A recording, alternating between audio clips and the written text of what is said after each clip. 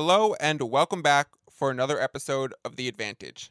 I am your host, Michael Fiddle, and instead of doing a formal opening, I'm going to be doing a formal closing on this episode. We're shaking things up a bit.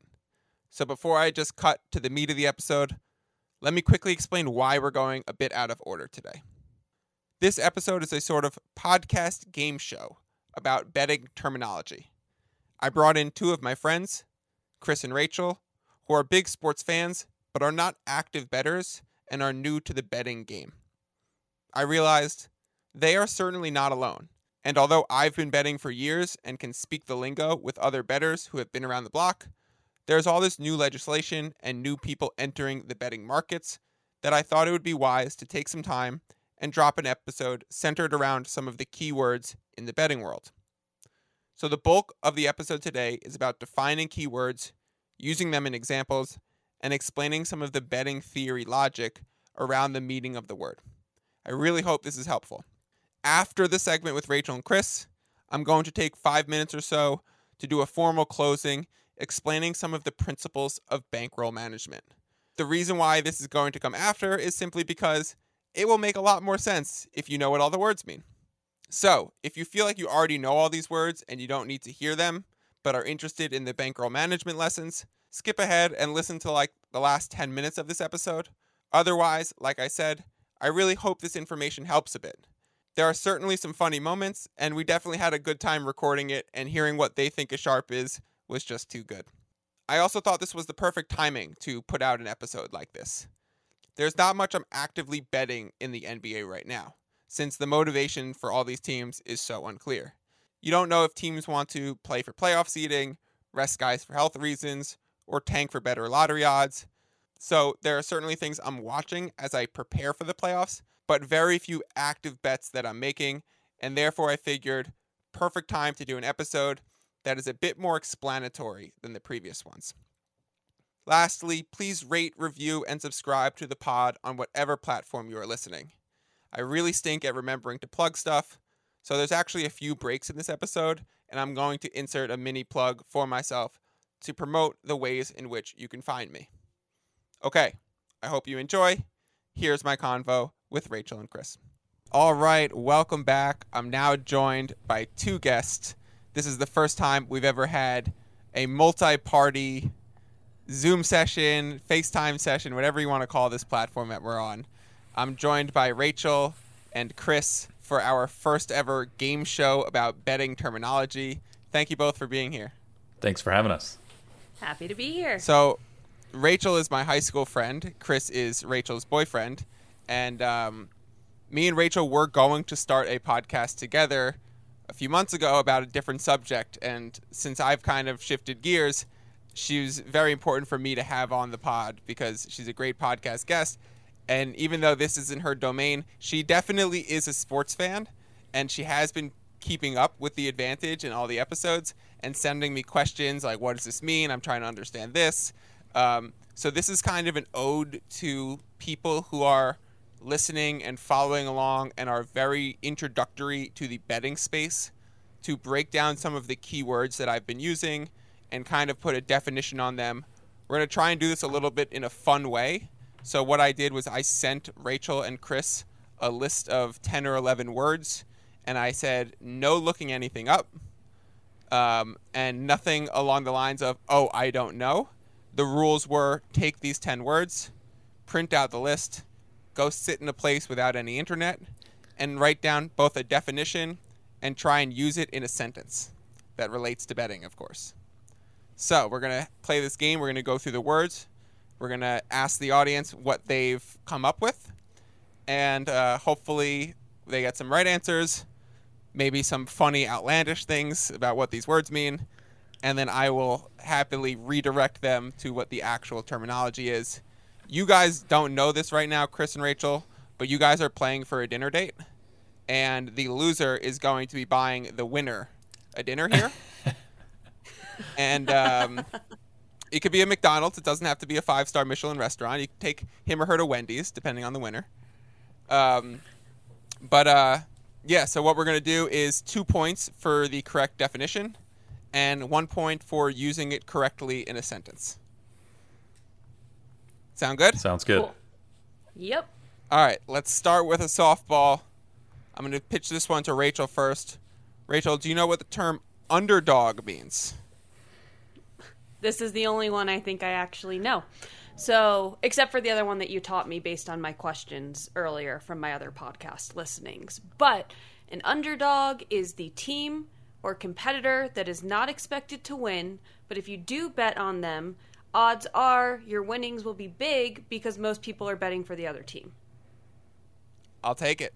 Chris, you agree with that? Did you have something else you wanted to add? Do you have a different definition? No, I just said the person expected to lose, so she elaborated further than I had. Yeah, you know, the female energy here tends to be more positive. It's the team not expected to win. You know, me and Chris are like, it's the one that's going to lose. So 2 points each. 2 points each to start off.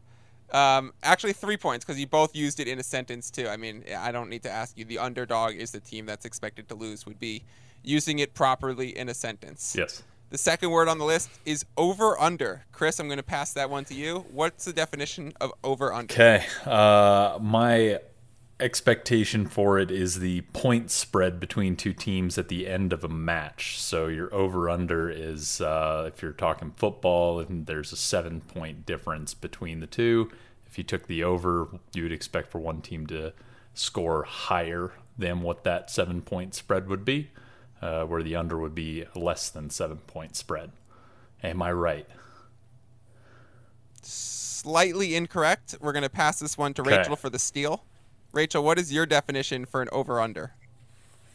Well, the only reason it's a steal is because you already explained this to me. It's all right. It wasn't on this podcast. So if you came prepared with knowledge that you've already learned, it works. That's fair. That's fair. I will take it. So, for example, last night's game, Duke was under 4 points. Although I was rooting for Duke and you were rooting for UNC and you got the victory, we're fine with that. But Duke was -4, which means if you use the points over under to bet in a range, if you needed Duke to be -4, then they would really need to score 4 more points in order for you to cover the spread in your bet. I think. I hear you. What you guys are both talking about is actually called the point spread. Darn it. The over-under, so pretty much in every game, you can either bet the spread or the total, and the total is often considered the over-under. So let's use Chris's example of a football game. So if a football game were to end 24-17, you add up 24 plus 17, the over-under for that game would be 41. Because the over-under indicates the amount of total points scored by both teams in the entire game. So if this were a basketball game like Duke and UNC, last night the Duke-UNC, I was on the under, which was 152.5 was the over-under line. That meant, I think it ended with like 80-75. So if you add 80 and 75, you have 155. I ended up losing that bet on the under because it went over 152.5. Does that make sense? It does. Yep. Okay, and in bet, I must have confused something else. And in betting, the thing that we're often trying to do is take what's going to win more often, right? That's the ultimate goal, to be on the right side. I am someone who always is betting unders. If you compare the amount of unders versus overs that I bet, I probably play about 90% to the under because generally the betting public likes to play the over because they're watching along and they think more points is more fun, so they bet overs. The over line tends to be inflated a little bit, and therefore under is generally a better bet.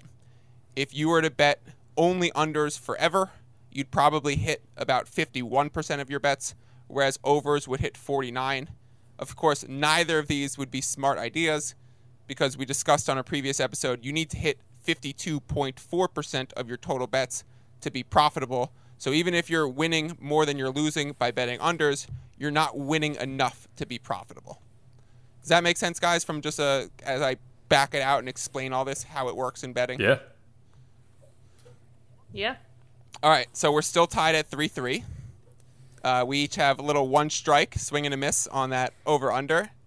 Let's go back to Rachel. The third word that we're going to use is called futures. Rachel, what's a futures bet? I mean, I'm going to nerd out for a second, and the only thing I can think of is related to the stock market and betting on something at a future point. So I'm not entirely sure. Okay, you're like halfway there. Do you want to try using it in a sentence, or should we bring in Chris to try and define or use this in a sentence? I'll give it over to him. Chris, do you agree, disagree? Do you want to change how we use the term futures bet? Do you want to give us an example of what a futures bet might look like? I think she was going on the right track, which I was not. I said who's expected to improve throughout a season. Like if you have a horrible win-loss record towards the first 10 games of the season and then improve throughout, like what the future looks like. I guess you could bet against that also, but that was the direction my mind was headed. I kind of am leaning more towards Rachel's answer as far as what the stock market reference would look like. I would agree it's more in line with the stock market reference. Yeah. So let's give Rachel 1 point for getting close to the definition. Chris, what you're talking about is a betting trend. So to give an example for that, about 2 weeks ago, I broke down how the future of the Indiana Pacers schedule, you see, I'm using the word future to describe a trend. I broke down how the future of the Indiana Pacers schedule showed me I'm expecting this team to lose a lot. And therefore, I was betting every game for them to lose. Now, since I've said that, they've lost 6 and they've won 0. So I'm doing really well in that regard. Hat tip to me. But what a futures bet actually is you're betting on a very long shot proposition of something way out in the future. So if we're betting right now on April 3rd, 2022, who's going to win the Super Bowl for next season. So now we're looking to the February of 2023 Super Bowl. We haven't even played a single NFL game. We haven't even seen the schedules yet. And you can right now bet if the Kansas City Chiefs are going to win the Super Bowl or if the Tampa Bay Bucks are going to win the Super Bowl. And those bets, because they're such long shots, they have crazy, crazy odds. So one bet that I've already put in as a futures bet, I've already bet on the Philadelphia Eagles to win the Super Bowl at 40-1 odds. So that means for every $1 that I put in, I could get 40 back if the Philadelphia Eagles actually win the Super Bowl. So if I put $5, I would return 200 if the Philadelphia Eagles ended up winning. And the reason I'm doing that and I'm getting these odds is because I'm placing a futures bet so far out that I get the advantage of so much unknown working to my advantage that therefore I get extreme long shot odds.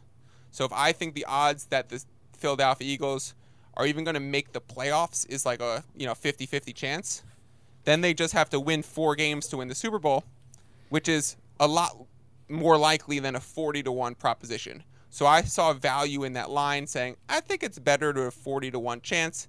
There's also not even 40 teams in the NFL.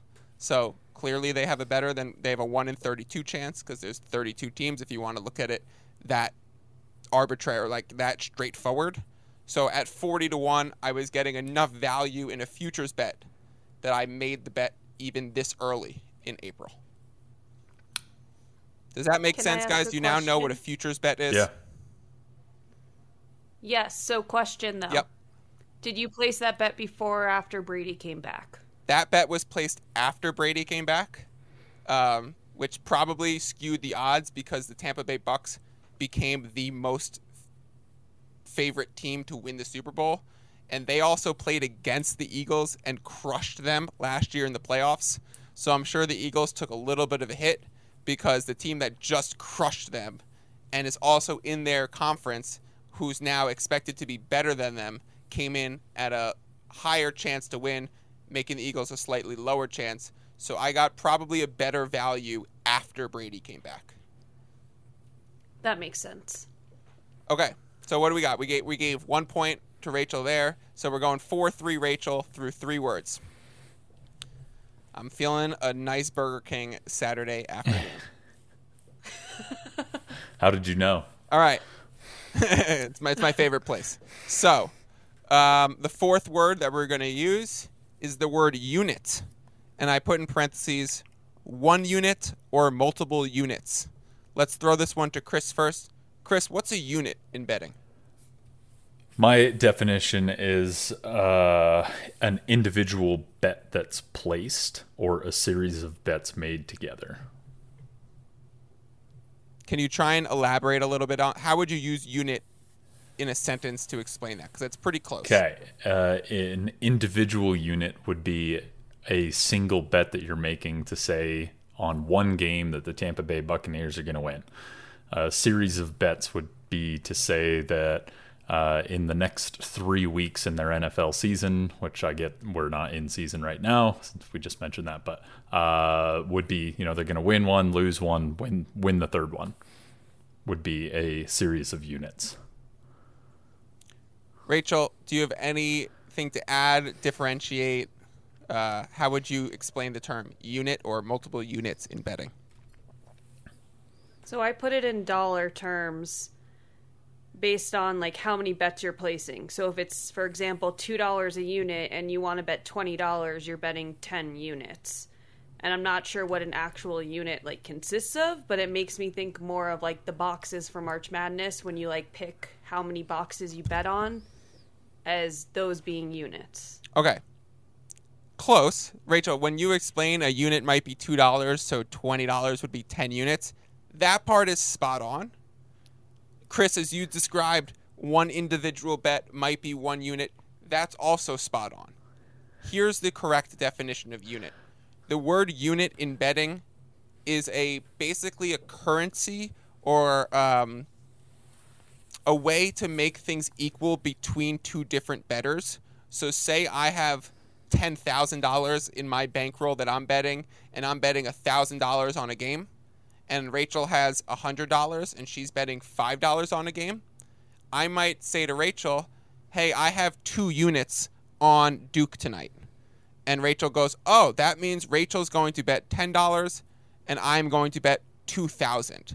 So it is a basic way for two different bettors to talk about having the same amount of exposure on a game, because a unit correlates to a percentage of your account, and that percentage of your account is generally the amount size that you would choose for one bet.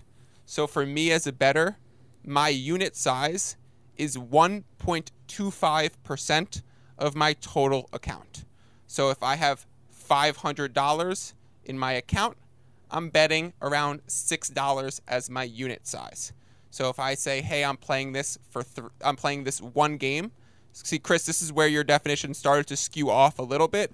I could play just one game for 3 units, and that means, hey, I'm on this for $18. But what it really means is, hey, I'm on this for 3.75% of my total account. So anyone who's in the realm and is betting can go to their bankroll, calculate how much 3.75 is, and we have the same amount of exposure because we both have 3 units on the game. That make sense? Yes. I was way off. Mm-hmm. I wouldn't say it was way off. You started right when you were saying it's the individual amount for one bet. But it's basically a way for bettors to talk. Often if you're on Twitter or if you're on I post my bets on Wager Pass through Sports Ethos. I will be plugging that some point during the breaks of this episode, exactly how to get there and how to get access to every bet that I'm making. But again, when I'm submitting my picks, I'm letting you guys know, hey, I'm playing 1 unit here, I'm playing half a unit here, I'm playing 2 units over here, and that way it's pretty much signaling I feel best about the game with 2 units, I feel pretty good about the game with 1 unit, and I feel good enough to bet but not totally sure about the game with half a unit. For example, I'm not a college basketball guy whatsoever, but I knew I was going to be watching the games and talking about it with friends and family and so on about the Duke UNC last night. So I put 1/4 of 1 unit.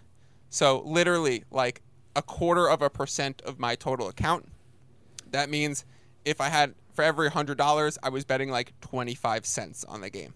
So very, very little exposure. It was kind of just an entertainment tax is what I sometimes call that when you go for quarter units when you're just going to watch a game. I think, Rachel, you're probably a little bit closer on the definition and using this in a sentence. So I'm going to give you 1 point here, and we're going to go 5-3 Rachel after 1, 2, 3, 4 words. That's fair. Dinner's Well, on the next you, word dear. is yours, so good luck. Okay. Can you guys hear me? We're good? Mm-hmm. All right. Little technical difficulties. We are back. 5-3 Rachel after, I think, 4 words so far. We're going on to our 5th word. It's back to Rachel, and the word is sharp. S-H-A-R-P. Rachel, who is a sharp in the betting game? Oh, well, that changes Right? I actually just said sharp. All right, give us what you have. Let's see. This might be really funny. Well, I was going to say, like, it feels like it was a sharp bet if it was on point. Like, hey, Like you nailed that good one. job. Yeah, you bet sharp. I don't think that makes sense in a sentence, but it could be a thing. But the way you just phrased it would either be someone who does really well betting or like someone like Brady that you would want to bet on because he's like a sharp pick because he's the GOAT.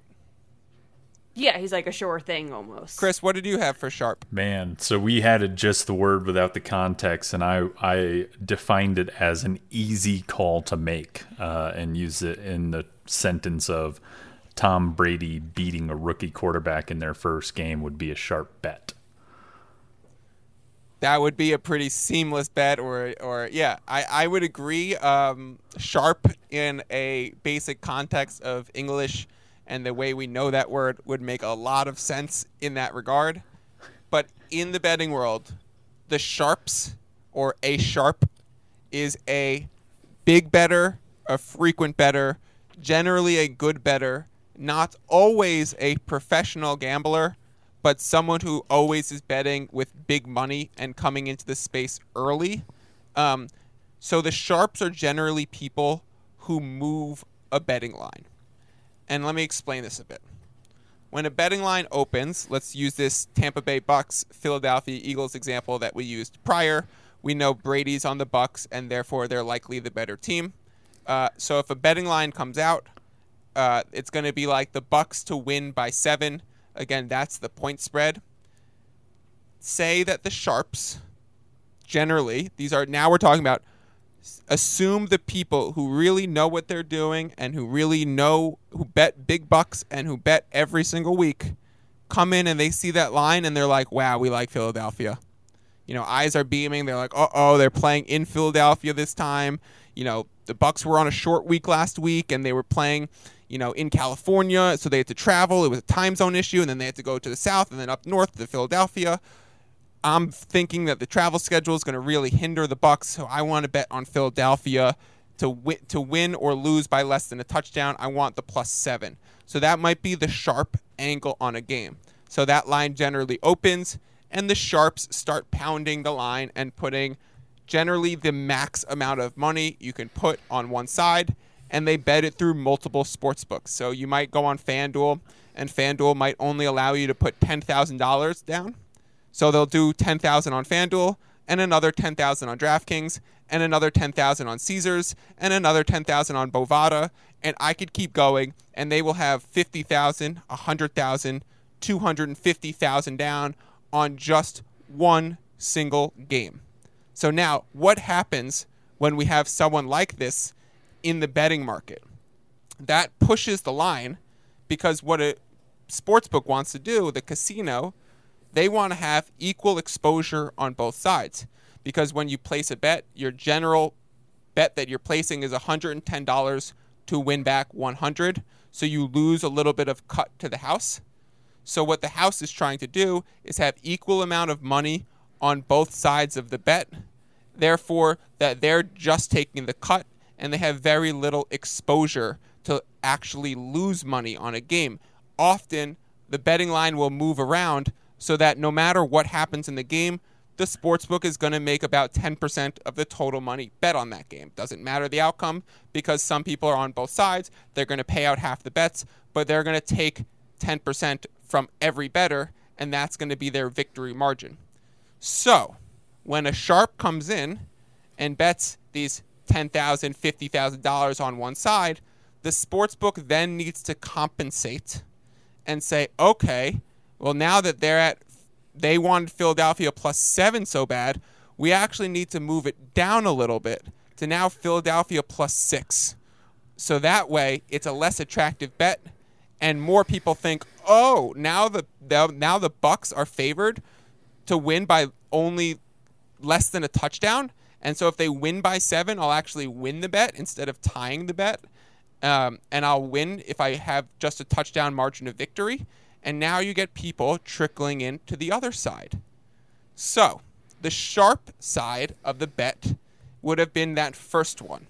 And generally, when you're betting, you want to try and identify where the sharps are sitting at the tables so that you can be on the same side as them because they know what they're doing.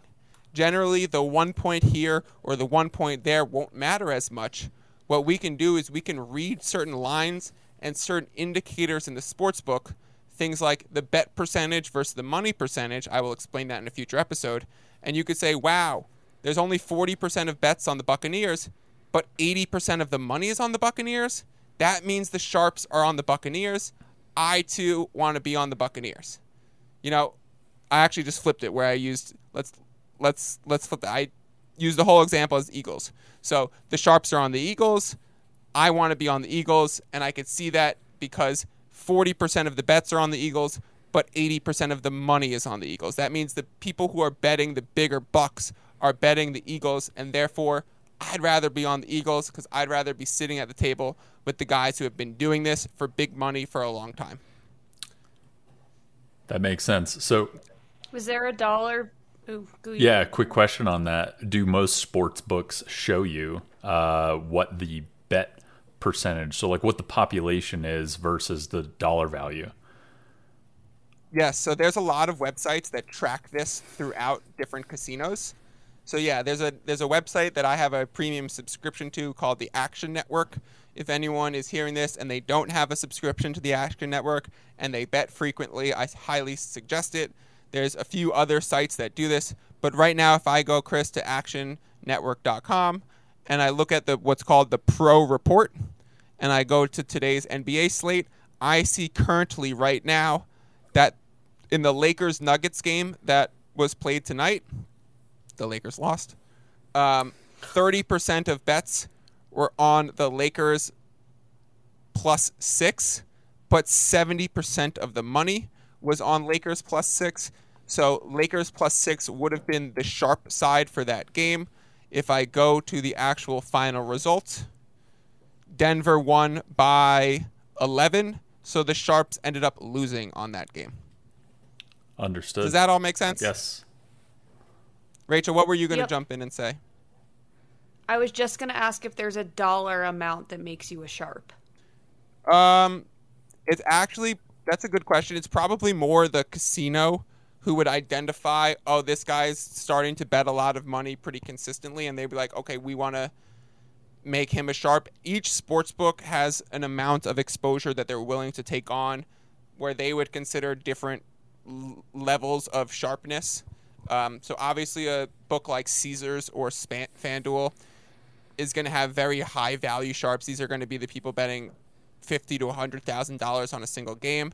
There's other, smaller market books that literally allow you max $50 or even, some like $5,000.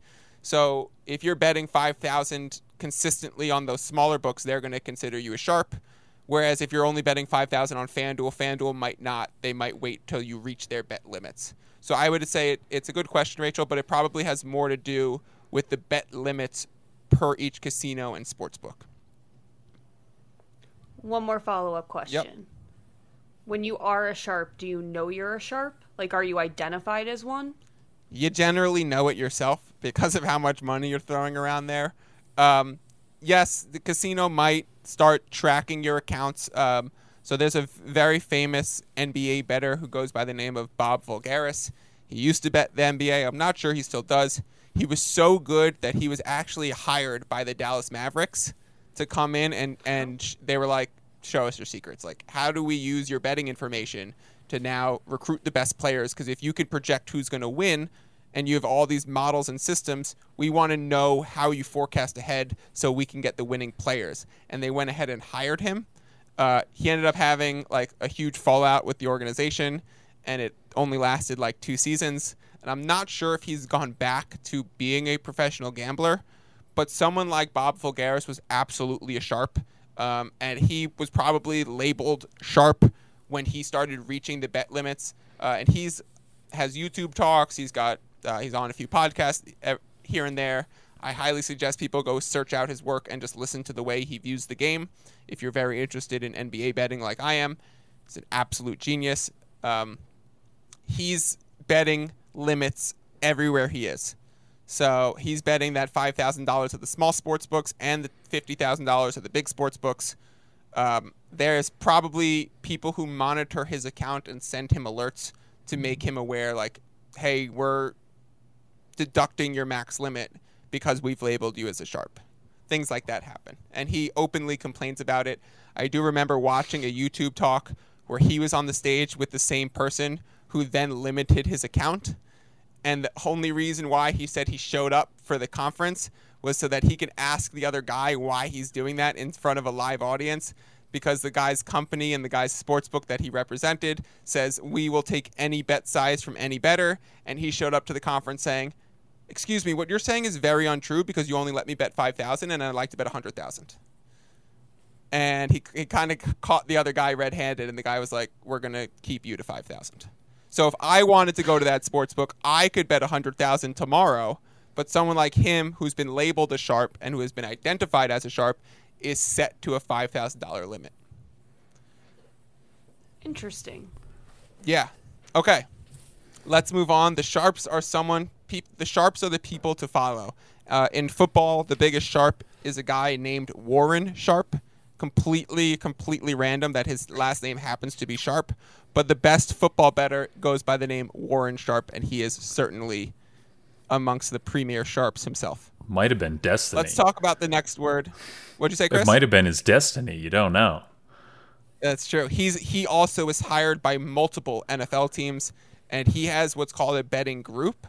So I don't even think Warren Sharp bets with his own money, but he is given investments from other big-time people who have large portfolios because he has a tracked record of returning an investment larger than, say, the stock market returns. And so people invest in his gambling, and then he pays out at the end of the season, and he's essentially betting with other people's money to fund himself. That's called a betting group, and he has very low exposure risk because he has, I think, 17 straight seasons of winning record. So he's incredible at football. Wow. Let's go to the next word. It's chalk. Wait, who got points? I don't think either of you really knew. You guys both went with the sharp is the easy bet. So we're going to go no points there. 5-3 Rachel That's fair. still. I guess that's I figured I'd check. Yeah, that's a win for you because you want to keep going with no points.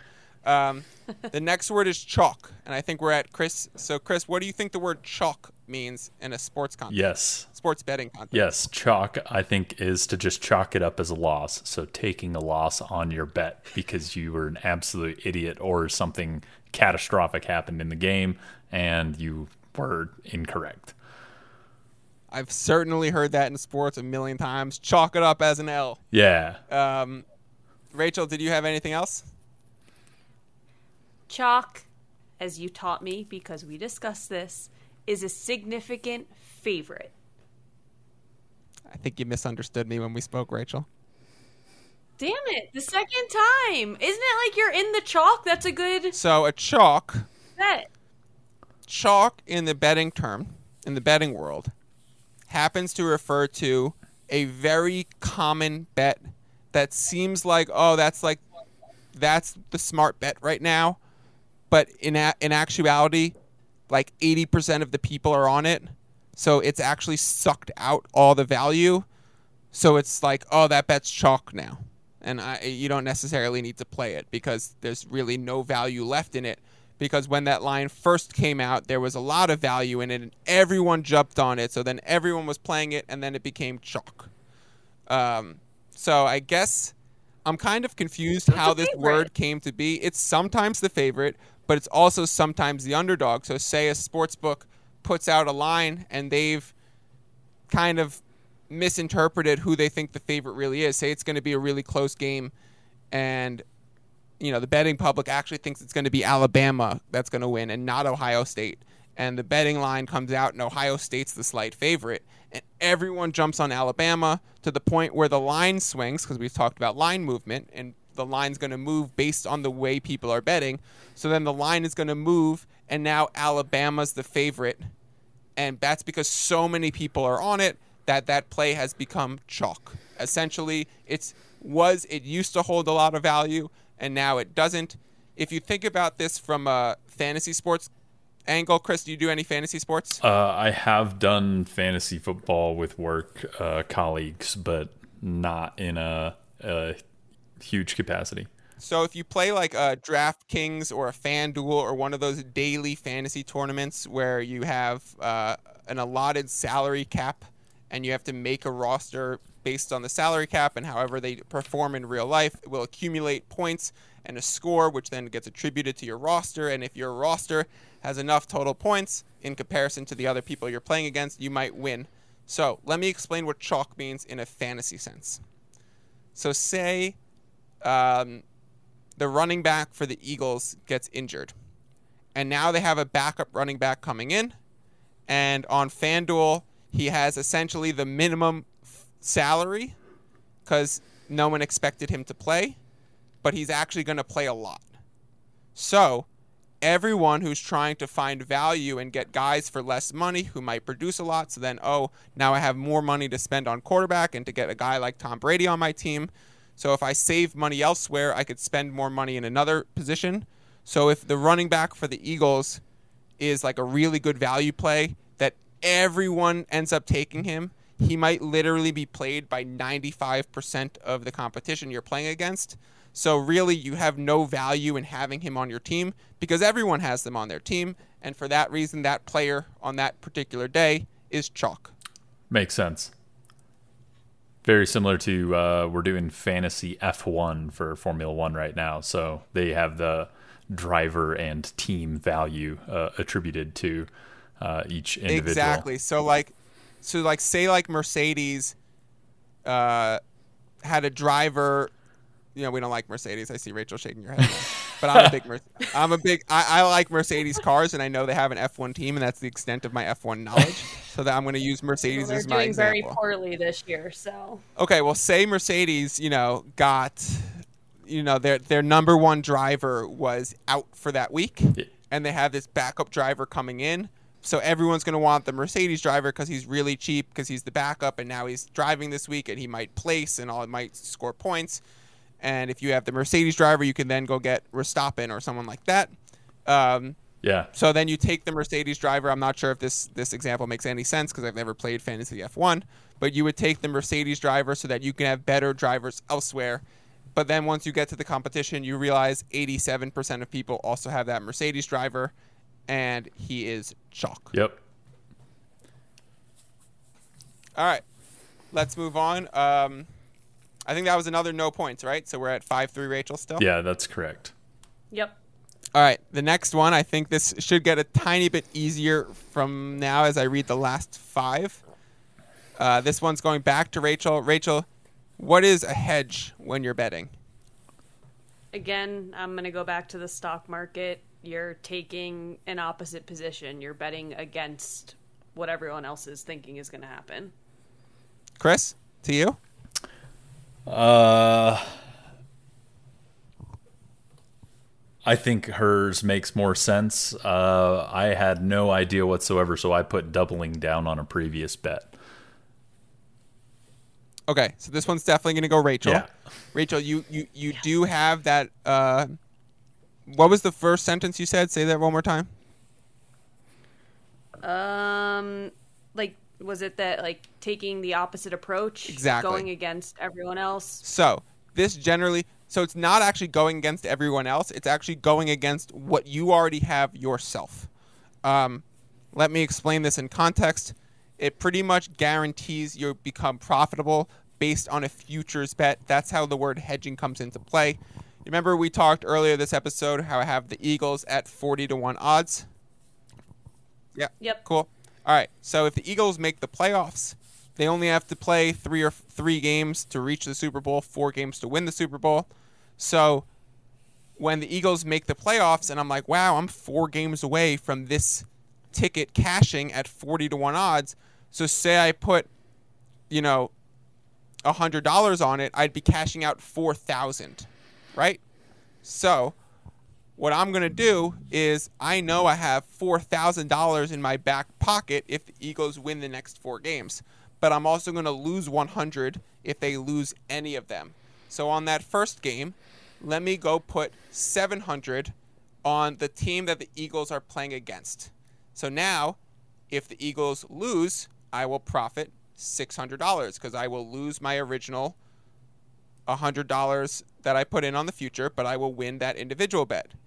If the Eagles win, I now have $3,300 on that futures ticket because I've hedged $700 off of it, but that ticket is still alive. And I'll go to the next round saying, okay, I'm going to play this game for $1,000 and I'm going to hedge it. So now I'm going to say, okay, if I win this one, I know I will make money back from the 700 and the 100 because I'll win 1,000, as opposed to, now if I lose, I could still win $2,000, and I have only put in 1,500. So what you're doing is you're taking the opposite side of the bet that you already have and you already have really good value on, so that you guarantee yourself a payout.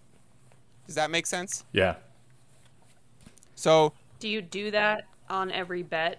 I do it in some bets. When we had Gibby on here last week, he talked about how he took Joel Embiid as his NBA MVP in the beginning of the season as a futures bet. And that was, I think, 6.5-1 odds. So he put $100 on it, and he was going to be paid out $650 if Joel Embiid won the MVP. Well, the season's played on, and Joel is one of 3 players who is going to win this award. Like, he is right there. He's very well about to win it. It's going to be decided in about 2 weeks, and it's kind of between him and 2 other players. And when we had Gibby on the show, Joel Embiid was actually the favorite. So he could then put a little bit of money on the 2 other candidates, and he's gotten himself into a position where no matter who wins out of these 3, because he had that one that do really well and he put a good enough money on it in the beginning, if that one wins or the other 2 wins, he's going to win money regardless because he hedged his bet. It's a little bit complicated. It's a lot easier to explain when you have it out with different examples and formulas and odds to calculate it all. But the basic premise is to lock in yourself a profit based on a guaranteed payout of a futures bet. Makes sense. Gibby's a wise man. So, Rachel, we're going to give you also another 1 point there. A little 6-3 lead as we head down the home stretch. We're making our way to Chick-fil-A, dear. We're going up. Let's take a quick 1-minute break. I hear my dog barking, so I want to open the door, and I will be right back. Our next word is parlay. Be right back. Okay. Sorry, I heard Bronny crying. I didn't know if you could hear in my microphone. No. No, we couldn't. All right. I just went to find Zosie because we didn't know where she was. So They're always up to no good when you don't know where they are. she was in bed sleeping on Chris's pillow. So not up to no good. Okay, welcome back. I've now opened the door and let my dog out. For those who don't know, she's named Bronny after the King LeBron James. So I have a girl dog named LeBron. To our next word, it is parlay, and we are throwing this to Rachel. Rachel, if you were going to make a parlay bet tonight, what would that look like? I have no idea, so I said it has something to do with some point differentials, but I really don't know what a parlay is. Chris, if you were going to make a parlay bet tonight, what would it look like? I would be betting on multiple games. Yes. Do you want to continue? Your yes. Is there anything else? So this is one of the few terms that I've actually heard, but I'll admit I don't know the true definition of, so I'll be learning something today. But if there was an NBA game on, an NHL game on, and you bet on several games, but they all need to come true for the payout to happen, and the odds kind of multiply on each other. Absolutely nailed it. Yeah. So, a parlay, I just wanted you to get to that point where you said a multiple bets where they're all on the same betting ticket, and therefore they all need to win. And I can't even believe you went there. You used one of the bonus words, which is a multiplier, which is exactly the word that correlates to playing parlays. When you play a parlay, so let's say I had, let's use the final four of last night. Say I took UNC +4, which won, and I took Kansas -4, which won, and I had both of those bets for 1 unit. You need both of them to come true, which they did, and the payout, instead of winning both bets for 1 unit and getting 2 units, because you said I need both of these to win in order to win the bet, you would actually get 2.6 units back. So that you get an extra plus 0.6 units on that multiplier. That only applies to a 2-leg parlay with standard betting odds. So based on the odds, based on the spread, based on the favorite and how it's all shaking out and the exposure that a sportsbook has, you can pair together certain lines, and there are certain multipliers and certain ways to calculate the odds that say if all of these bets win, you will get a multiplied payout larger than if you just took all of these as straight up bets. So, Chris, that is certainly 2 points for the definition and 1 for using it in a sentence. We are at a tie ball game of 6-6. Yeah. Kind of had a parlay on that one. Yeah, it was. Catcher's parlay ticket right there. It's my shining moment of this Rachel. podcast.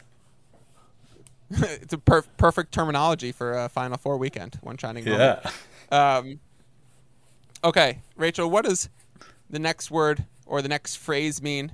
Taking the plus money.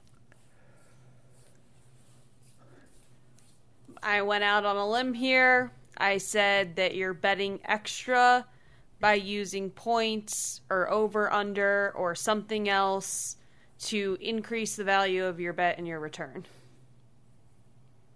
I kind of understand what you're saying, but Chris, do you have a different definition for taking the plus I money? have a different guess. Yeah, go for it. So if you were mid-game and say it's halftime, you bet that your team is going to win, and it was trending in that direction, that you can close a bet before the final point of a game, Like a cash out feature. like a cash out for like half of what the over or of what the odds would have been. So if you would have and won, at that point, you just take your plus money and you say, okay, I'll take that now. right, you take that instead of riding it out. Yeah, it's a very literal definition, but not so on point. Okay. But I very much see where you were going. Rachel, also not totally correct for you. I was going to give you a hint and think, how do we correlate this with underdog?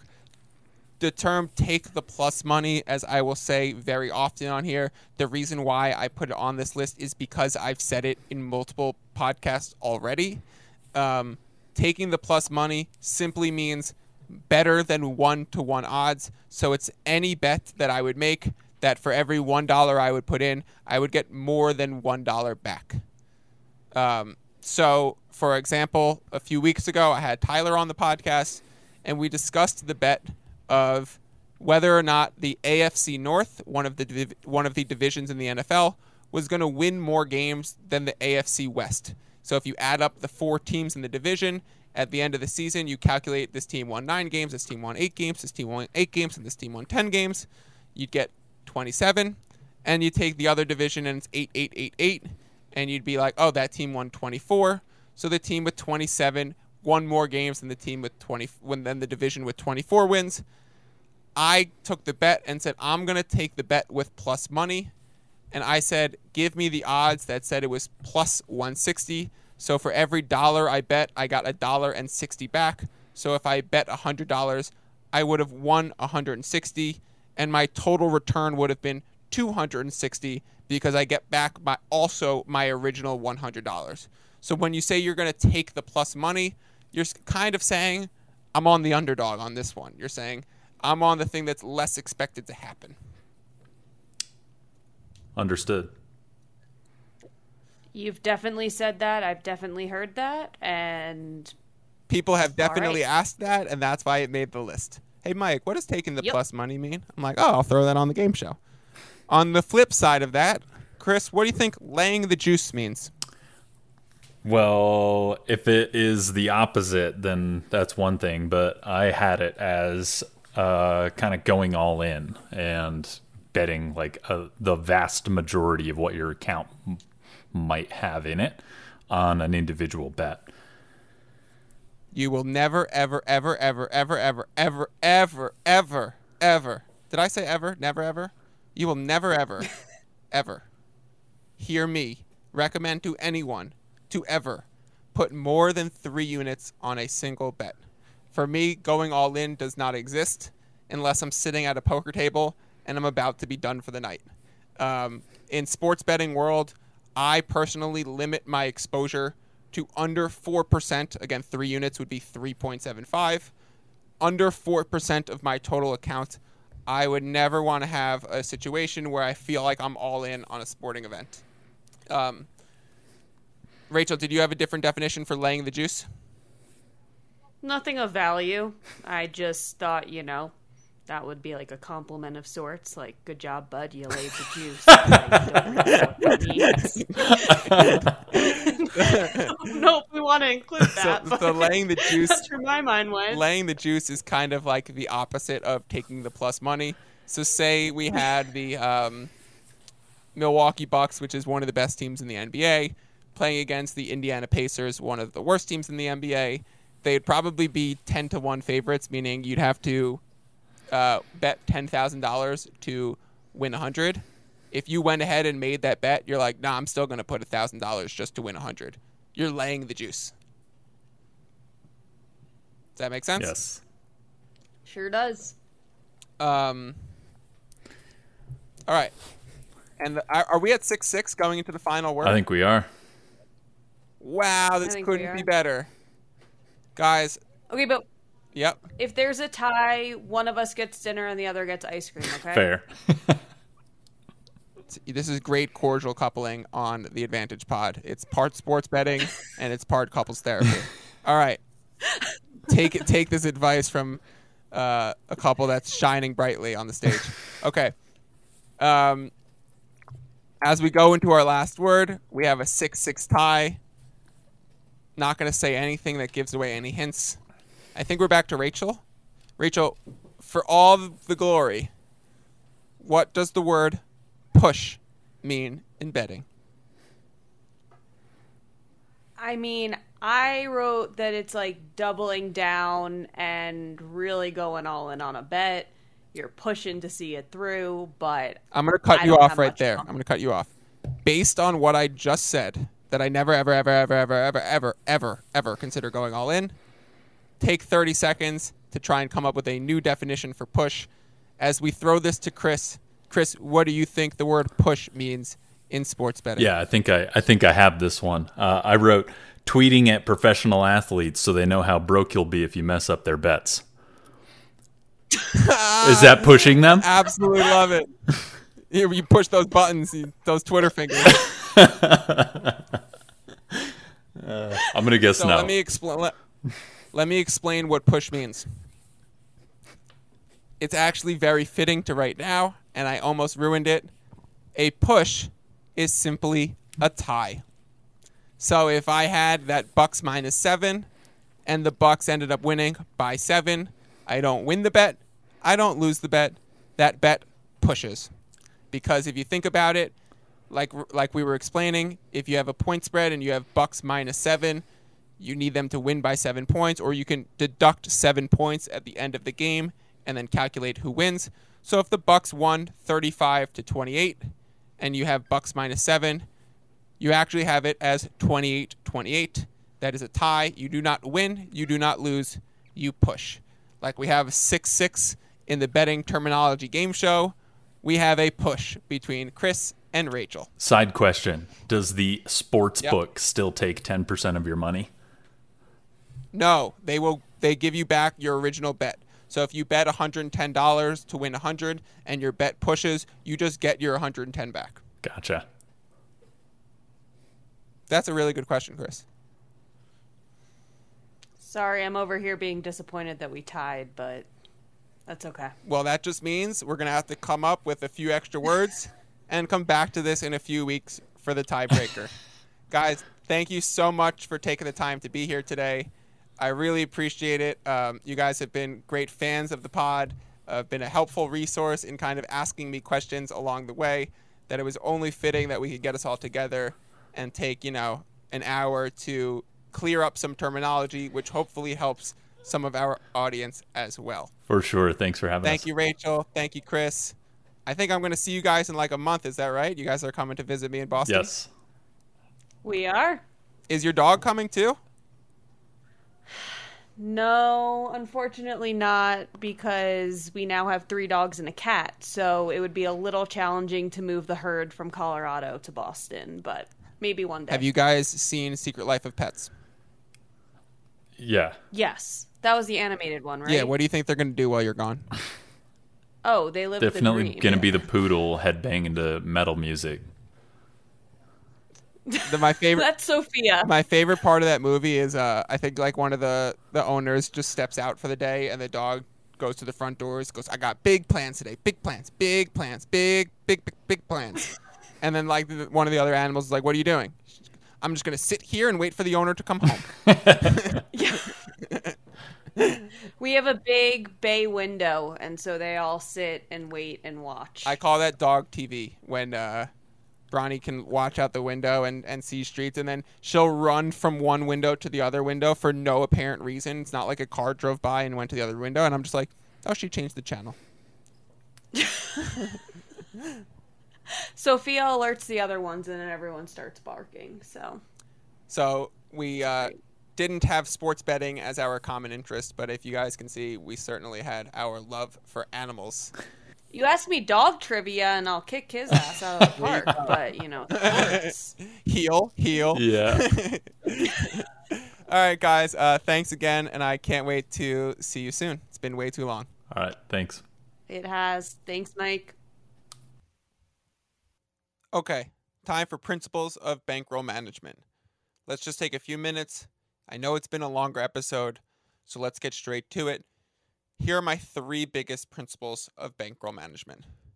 1 unit equals 1.2% of my total bankroll.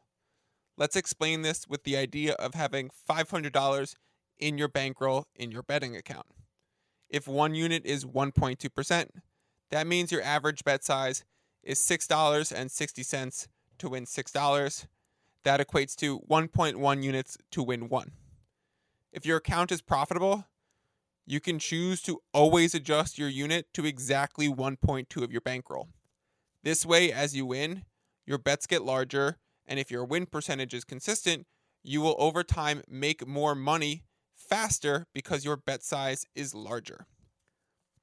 If your account is not profitable, if you've lost money, I recommend keeping your bet size at 1.2% of your original bankroll. So I wouldn't start going and betting $4. I would stay at that $6.60 in perpetuity if you're in the red. If you extrapolate that math, it allows you to lose 80 units before your account hits 0. Hopefully that doesn't happen, but if you do lose 80 units, it's going to take a really long time, and at that point, if you're down 80 units, I'd honestly question if you should continue sports betting. My second rule is no game should ever expose you beyond 4% of your account. I never play more than 3 units, which for me is 3.6% of my account. I do not believe in the idea of going on a heater even exists in sports betting like others say it does at a blackjack table. Just because you've been doing well lately, it should not give you the confidence to just double your bet and double your exposure just because it feels right. That's when we're just straight up gambling, not treating it like an investment portfolio as I do. The third and final principle is some advice for the times where you feel like, wow, I think I have a really good feel for this game and I want to bet the 3 units on this. Or, wow, I really like that money line at plus 360 on a basketball game and that point spread is 8.5 and I really want to play 1 unit on that plus 360. Here's how I play those situations. When I love a money line dog, let's start with that second example. When I love a money line dog and the point spread is like 8.5, like it is in this example, I will split my bet and play some on the spread with those minus 110 odds at the plus 8.5 points. And some of my bet will be on the money line at that bigger plus money. This allows me to do a few things. If the underdog I like doesn't win but keeps it close and barely loses, then I will have had a pretty good read on the game and I actually won't lose any money. Say they lose by 3 points, I will win the point spread bet and lose the money line bet and have a net 0 impact on my bankroll. However, if I do nail it, I have given myself some exposure to that nice plus money odds that exist. In this case, if I split my bet evenly, half a unit on the spread, half a unit on the money line, I'd net half a unit from the point spread and another 1.8 units from the money line for a combined plus 2.3 units. You can still see how I get a nice boost, winning 2.3 from betting 1 unit, but I'm not all in with these plus 360 odds. That is how I play money line dogs that I really like. The most recent time I did this was taking the Kings plus 6 and the Kings plus 195 money line versus the Pacers in mid-March. You guys know I love fading the Pacers. The Kings won that game by 1, and I returned 1.48 units on my 1 unit bet. I lost a little juice on the plus money, but I covered myself and limited my overall exposure in the right way. Next example is when you feel like, wow, I love this line, and I want to lay those full 3 units on it. Instead of just going all in and putting 3 units on the point spread, throw 2 units there and 1 unit on the game total. My thinking going into that Kings-Pacers game was, okay, all the stars are going to be sitting. It was going to be young backups playing against each other. These guys aren't as good, which means less shot making. They will also be playing hard to prove themselves, which means more effort on defense, which also means less shot making. Taking all of these factors, go with 2 units on the Kings and another unit on the under. That way, you reach the full limit of exposure, but you also diversify your plays. If you nail the read, you'll still win 3 units. But if you aren't spot on, you don't necessarily lose all 3 units either. You could lose 2 units on the point spread and still win that one on the under, and you'd only be down 1 unit instead of being down 3. These things really matter, and they really add up over time. In order to be a successful gambler, you need to know how to manage your bankroll properly and have the correct level of exposure on certain games. If you do that, your chances of being profitable just went up a lot. Okay, that's enough for today. I really hope it all helped. I'll be back later this week with a Memphis Grizzlies focus pod. See you guys soon.